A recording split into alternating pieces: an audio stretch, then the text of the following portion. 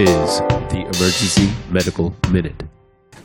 All right, so we're always looking for new non-opiate ways to control pain, and one thing I stumbled upon was a 15-year-old study on the renal trigger point injection. So what is that?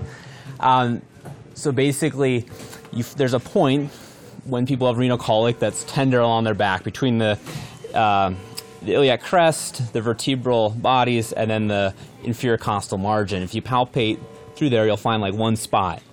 And what they did in this study is they injected, using like a pretty long needle, a 6-centimeter needle, anywhere from 4 to 5 centimeters down of lidocaine directly in that spot.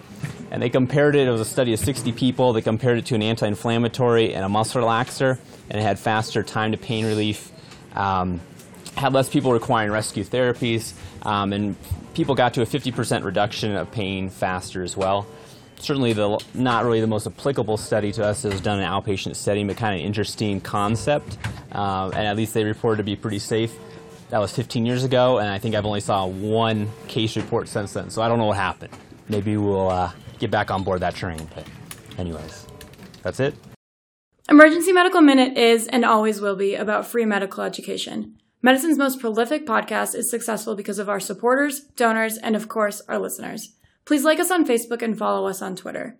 And if you support spreading free medical education, please donate at our website, emergencymedicalminute.com. As always, keep listening.